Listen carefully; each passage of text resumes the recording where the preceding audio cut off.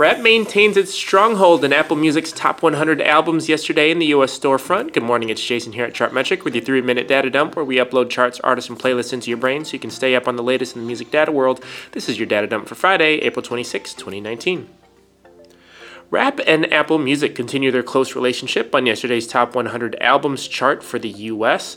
Across all genres, however, it was Beyoncé that was on top in the number one slot with her album Lemonade, released back in April 2016. While her Coachella live performance album Homecoming was released only last week, that only took the number 7 spot yesterday. If you're surprised Lemonade made such a strong debut on the chart 3 years after its release, it's because it wasn't even available.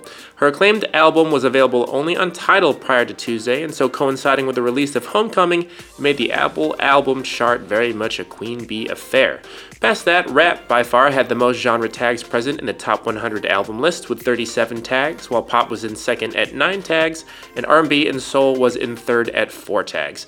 The number 2 spot in the album chart was taken by Charlotte, North Carolina rapper DaBaby, with his most recent album Baby on Baby released in February and spending 54 days so far on the chart. The number 3 position yesterday belonged to Billie Eilish, whose month-old album When We Fall Asleep, Where Do We Go continues its glorious run on the Apple Music platform. The Apple Top 100 Albums chart is currently favoring older albums, as 46 of them are more than 6 months old. In fact, only 6 of the 100 are new releases this week, Schoolboy Q's Crash Talk being the highest ranking in the number 6 position. Once albums make it onto the top 100, they mostly stay there for about 1 to 6 months, as 47 of yesterday's bunch spent that much time on the top 100 so far. Thomas Rhett, Morgan Wallen, and Brooks and Dunn represent country in the number 71, 91, and 92 positions, while Bad Bunny and Aventura are in the number 27 and 34 spots for Latin.